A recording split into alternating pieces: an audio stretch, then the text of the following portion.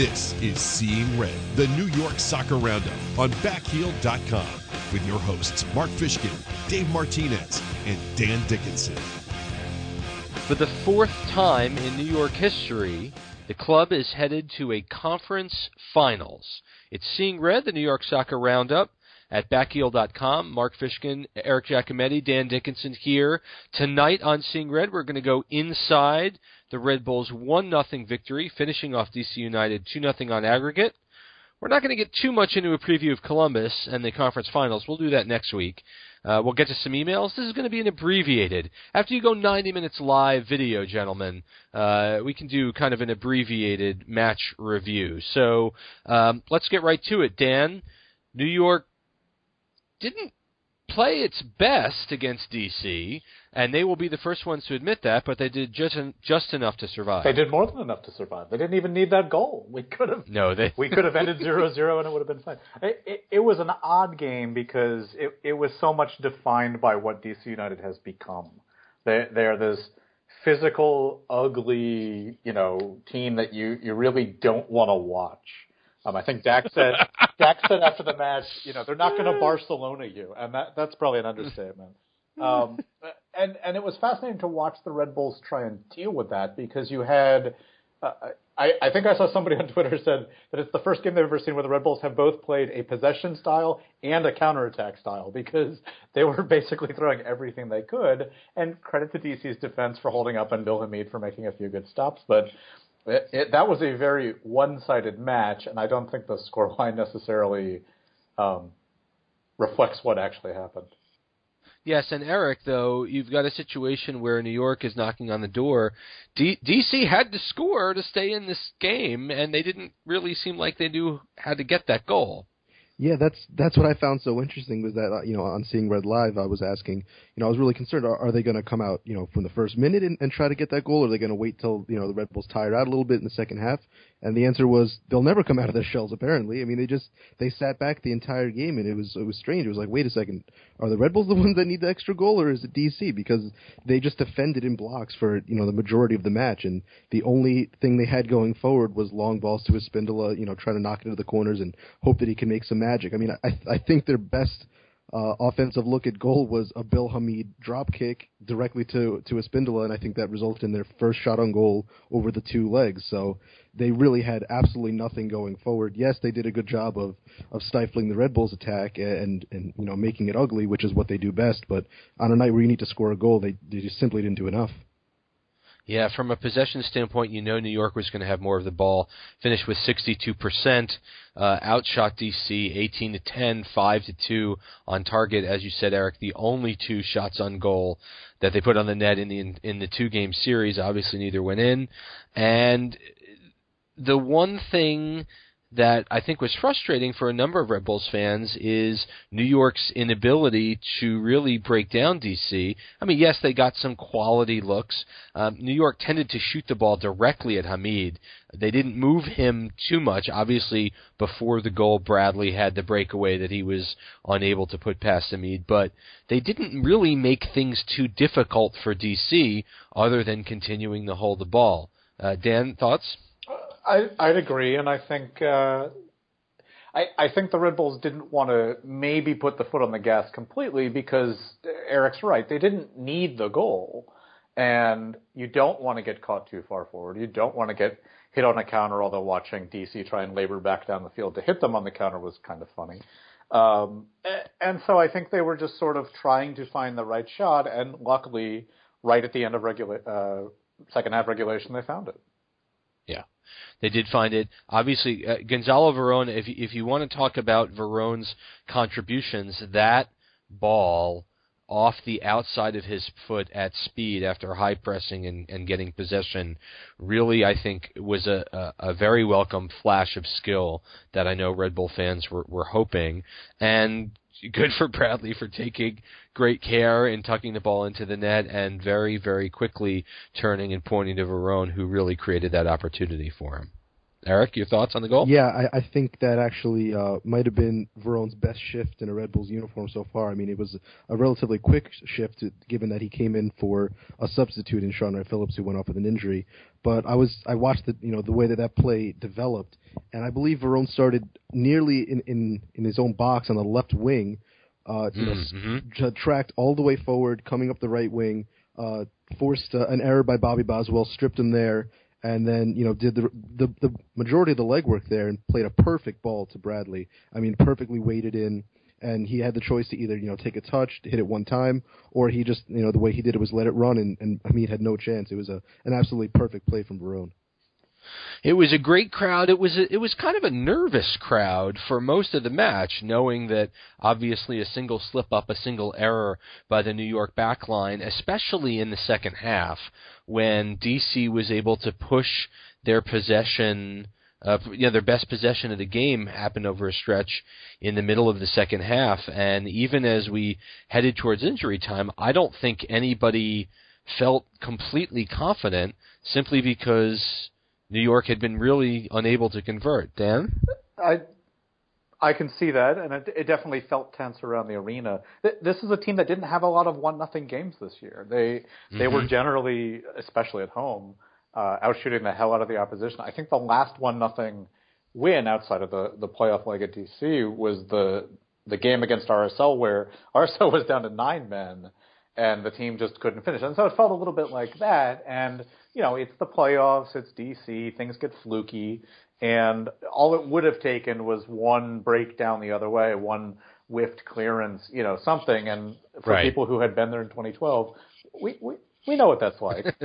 But and before we go on, I do want to give Bradley some credit on that goal. I mean, Veron had a great pass, but the presence of mind of Bradley as he's running onto it to basically dummy it to himself.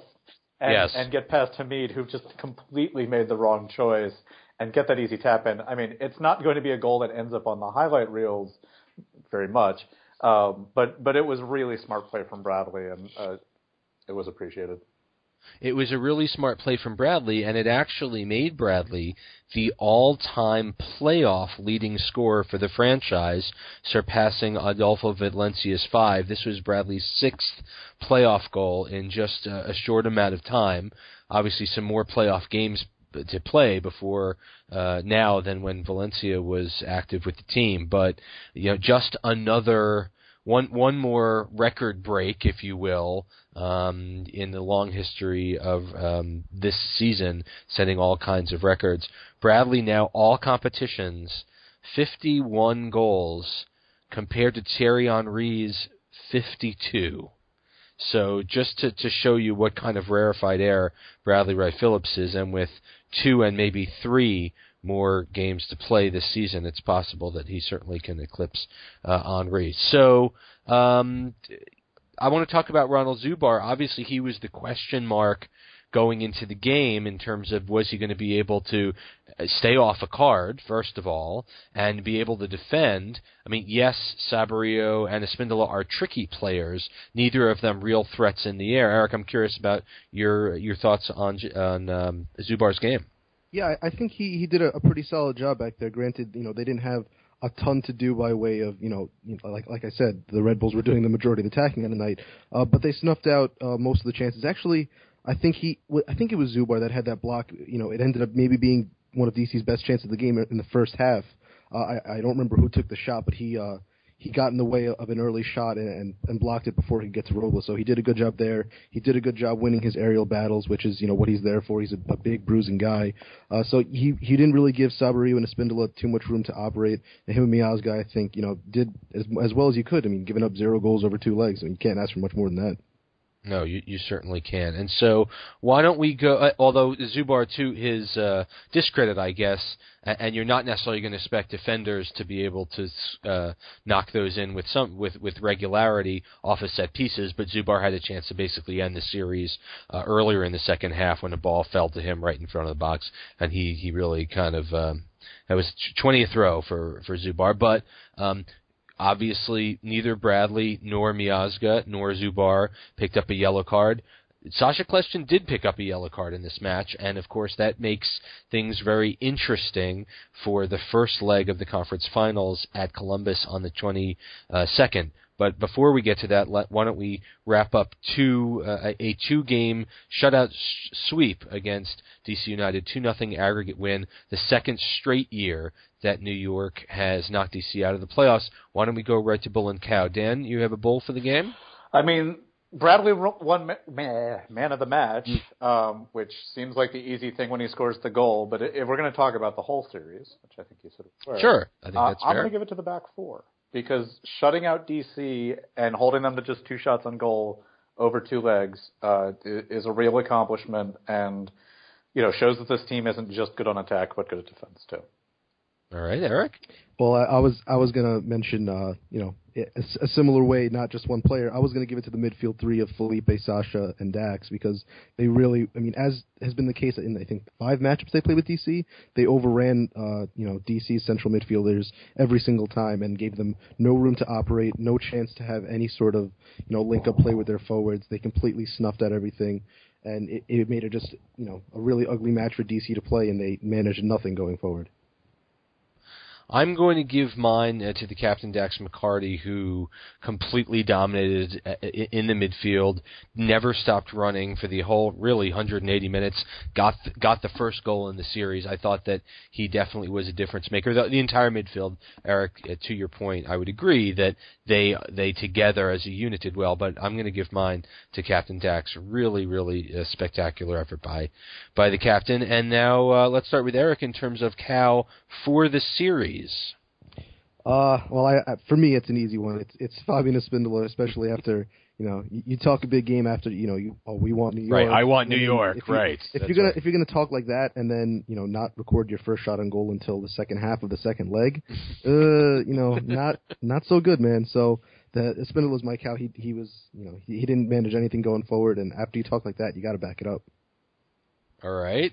Dan? People who have been listening this year know that I have been trying desperately to not give the other team the cow. Yes, the cow. And right. This is the strongest I felt all year about giving it to them. But I'm going to hold off and just focused on the second leg this time. I'm going to give it to Mike Grella, who had a very quiet night and didn't bring the spark that we would expect from him.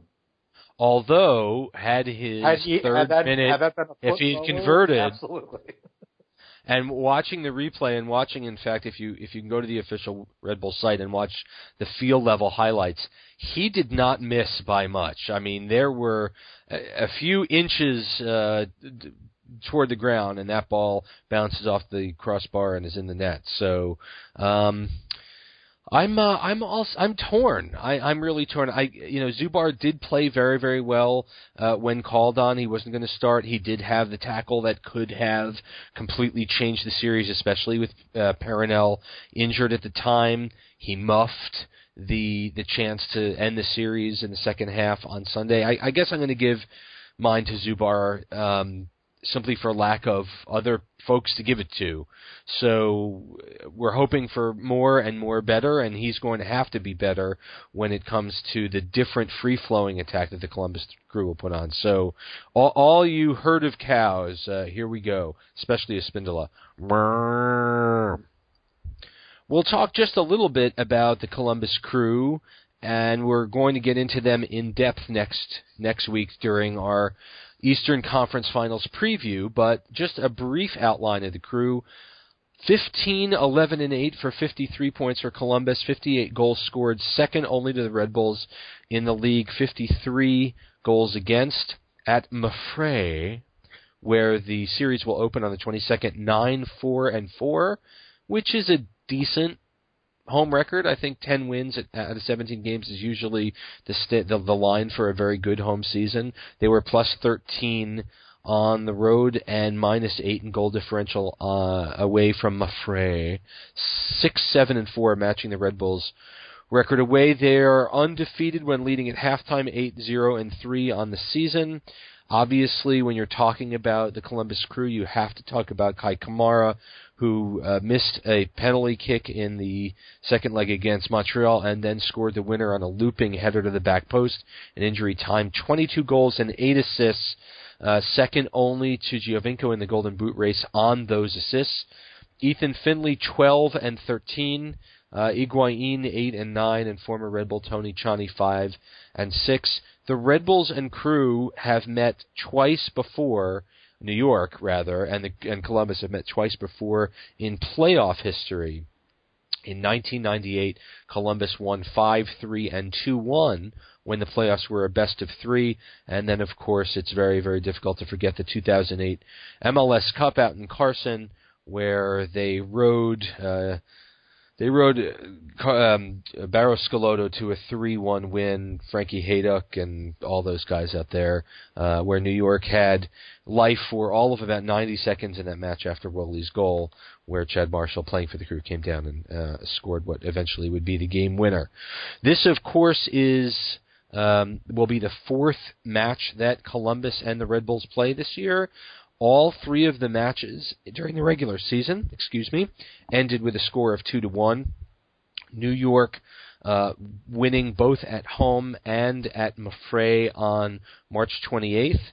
The 2-1 win, that was Grella's chip. That was the first time that we really got the sense that Mike Grella was going to be something special. On October 3rd, Justin Merriman, early goals by Sam and BWP before halftime, was 2-1. And then on July 4th, a date that New York does not particularly perform well, 2 goals by Ethan Finley erased an Anatole Abang goal for 2-1 loss for the Red Bulls. So just really quickly, guys, your opening thoughts on what should be a very, very different kind of playoff series. Eric, why don't you go first? Yeah, just to kind of wrap up DC and move to Columbus. I mean, we all know that, the Red Bulls, for most fans, I guess, maybe not the team, they said they didn't have a preference, but DC was the team they wanted. They kind of limped into the playoffs. They were missing the likes of Bobby Boswell, Chris Pontius, Davey Arnaud, Sean Franklin over the course of the 2 legs, so they were the obvious choice. Now you move on to Columbus, and they're, I think a much stronger team, but I think it also might suit the Red Bulls a little bit better. Talking to some of the guys after the game, they don't like playing the kind of football that DC United, tries to do, where they muck up the game and slow things down. Going over to Columbus, where they like to, actually play soccer and move the ball around, I think it'll actually suit the Red Bulls a little bit better. They can actually, implement their game plan. So, you're facing a better team, but I think, especially for the fans, aesthetically, it's going to be a lot nicer. Dan, your thoughts on the crew, first blush?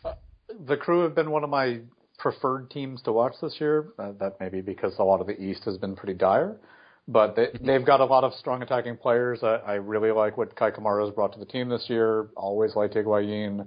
You've got Tchani, you've got Finley, you've got Trapp.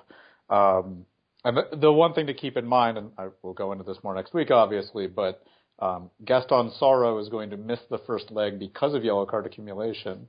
That's and right. He's been one of their better defenders. So if New York can pounce on that and take advantage and rack up some away goals, it would lead to a very pleasant game on the 29th at home. But I think it'll be a good series either way.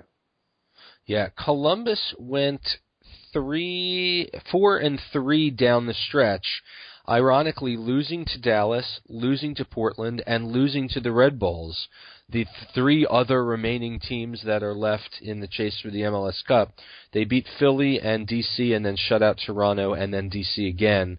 Of course, they went down 2-1 at Montreal and then came back with a 2-1 win and then scored the goal in extra time. No, it's going to be amazing. It's going to be, I think, a lot more fun to watch for the fans, even if you're a neutral, to watch this matchup. I think when you think about that last game in October that the two teams played, the difference maker for me was the pressure that Mike Grella was able to exact on Columbus keeper Steve Clark, because Grella's high press directly led to both of New York's goals, and I'll be very curious to see just how New York is able to funnel that press to disrupt Columbus once again.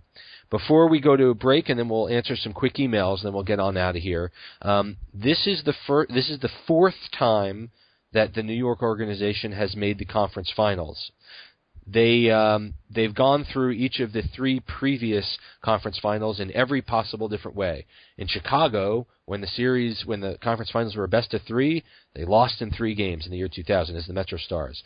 In 2008, the game was a 1-game playoff, and New York was able to get the win on a Dave Vandenberg goal at RSL and make MLS Cup as the Western Conference champion.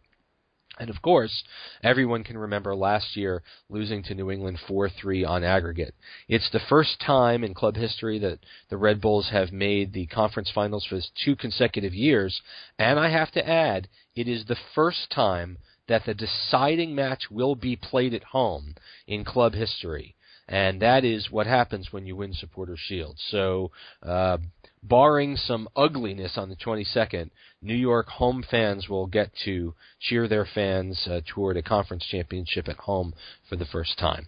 When we're back on Seeing Red, we're going to answer some quality fan emails, and then we'll get out of here on this abbreviated Seeing Red. We'll be right back. You're listening to Seeing Red. Seeing Red. New York Soccer Roundup at backheel.com. Mark Fishkin, Dan Dickinson, Eric Giacometti here with you. We'll share right now that the 3rd annual Seeing Red holiday party will be on December 9th, which I believe is a Wednesday. Do I have that right? I believe you do. At Legends on 33rd Street in Manhattan. We hope to. We haven't confirmed yet, but by then we will definitely let you know that the Supporters' Shield should be there for fans to take a picture of. So put that on your calendar. And, of course, it's the Wednesday after MLS Cup, so win, lose, or draw, it will be a fitting postscript to the end. And if you have not been to a Seeing Red holiday party, we would certainly encourage it. We will be announcing our Bull and Cow of the Year during that event, and we should have one and hopefully more members of the Red Bull team take part. So that's Wednesday, December 9th at Legends on 33rd Street, Manhattan. Put that in your calendar, won't you? Here's John Adrian, who writes, I have a nagging fear in the back of my head that this DCU series did more harm than good for the Red Bulls. While Columbus and Dallas had to elevate their play to advance, be forged in the fire, so to speak, we had to trudge through the mud and grind it out in a high school match. Now there's a 2-week layover, and bye weeks haven't been particularly favorable to us this year. Are my fears valid, or am I stuck in a Metro mindset? That's John Adrian from Brooklyn. Which one of you would like to take trudging through the mud in D.C. being a negative?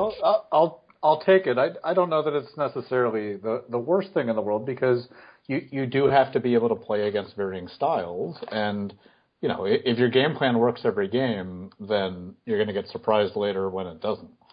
That was my John Madden impersonation right there. Boom! Wow. Yeah, it certainly wasn't pleasant to watch. I think the team was pretty frustrated in the locker room after the game, just the way it had played out. But I think they knew what they wanted to play. And, you know, I think Taylor Twellman said these are two teams that have identities. They know who they are. And that's talking about Columbus going forward. Mm-hmm. And so I don't think the Red Bulls have forgotten who they are, and I wouldn't be worried for the next leg. Eric, your thoughts on the style of play?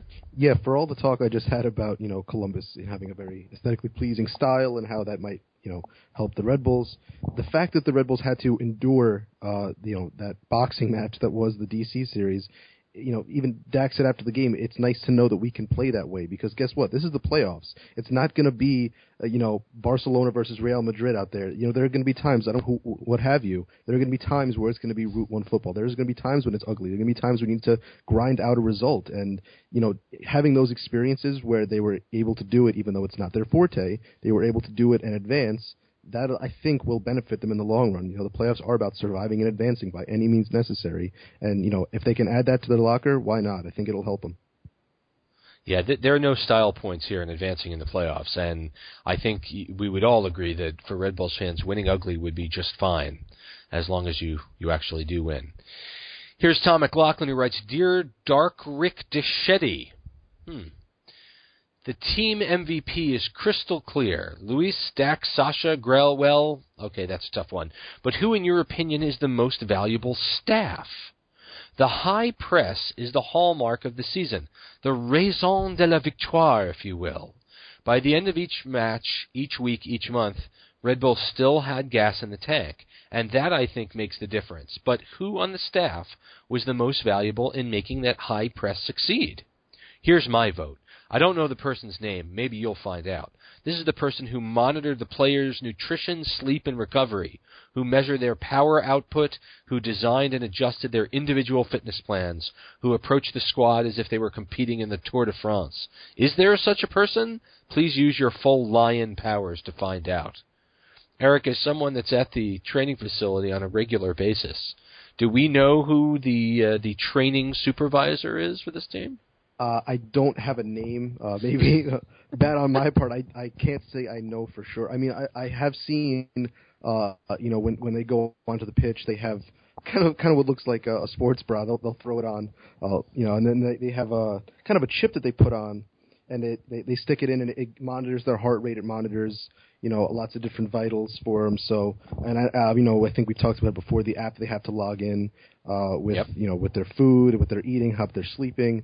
Their levels of hydration. So there's lots of moving parts that go into it, and I think it's more a collective effort. I don't know if we can just put it on one person and say it was all about them. Yeah, I would say so, but certainly I think I would have to agree that this team looks as fit as they did in the middle of the season. I mean, there is no semblance of things falling off. Now, Kemar Lawrence did pick up a knock, and after that knock he received in the first half, he seemed to be a little reticent to join an overlap in the attack. Eric, you were on Marsh's call today, I believe. What did Jesse have to say about Lawrence as he heads off to Jamaican national team camp? Yeah, Jesse himself admitted that he was a little bit banged up after the match. I mean, anyone that watched, you could tell. I mean, he took one early in the match and was down in some pain. And, like as we talked about, that was a very physical series. So he admitted he's still feeling the effects of that one. He will go off with Jamaica regardless. So if you're a Red Bulls fan, you just got to hope it doesn't get any worse. You'll hope that the training staff there with the Jamaican national team will do their best to have him recover quickly and get ready, because missing out on Kemar Lawrence for the rest of the playoffs would be a huge blow for this Red Bulls team that already is a little bit thin at the back. Yeah, absolutely. And then Sean Wright-Phillips came in, and then he went right out. So I think it was a hamstring? Marsha didn't reveal too much about it. He just said that they're still evaluating him, that it obviously was something significant enough to take him off the field at the time. I'll be sure to get to the bottom of that as quickly as possible, but nothing as of yet as to exactly what it was. Okay. Kemar Lawrence and Jamaica will play Panama at the office at home and then travel to Haiti. Obviously, Matt Miazga, who is now at camp for the U.S. men, will play St. Vincent and the Grenadines on Friday in St. Louis, and then will travel to Trinidad. And the last member of the team that is away with their national team is Carl Ouimet, who host Honduras on the 13th, and then travel to El Salvador. We just want to leave it here, I think. We got a half hour of Seeing Red in for you. Like we said, we were going to give a full-on preview of the Columbus Crew Series next week, so it's a little odd not to do any predictions. Let me just close with this. Your thoughts on the Western Conference Series that obviously ended after our live show. Dan, what did you think about Dallas as well as Vancouver moving on? I thought the last... Portland, excuse me. Portland. I thought the last half an hour of Dallas-Seattle was amazing to watch. Great shootout, great rapid back and forth goals. Seattle was a minute away from advancing, and Dallas squeaked out a second goal to send it to extra time. But happy for them. It's the player youth winning out over the spend lots of money. And, Portland trouncing Vancouver I don't think was a huge surprise to anyone, given that Vancouver cooled off pretty heavily in the later run of the season. I am so excited about the possibility of a New York-Portland final. I can't even begin to tell you.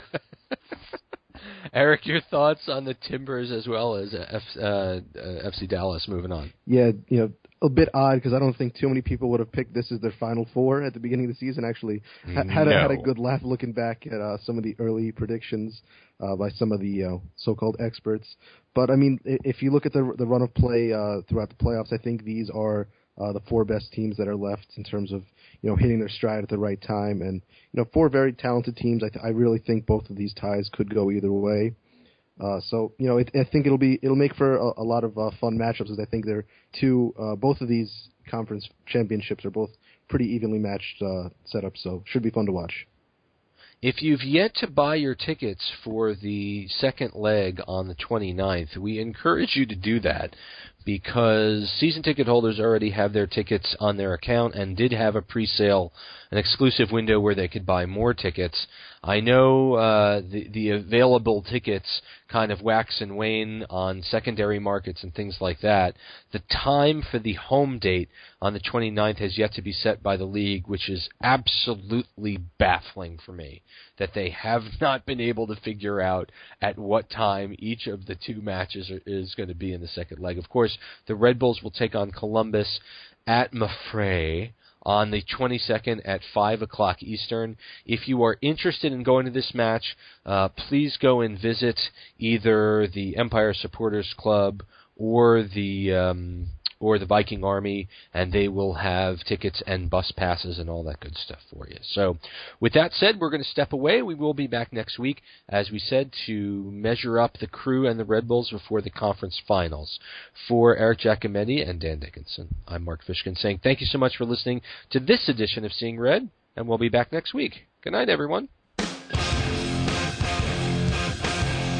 This has been Seeing Red, the New York Soccer Roundup on Backheel.com. Listen anytime on iTunes, Stitcher, and SeeingRedNY.com.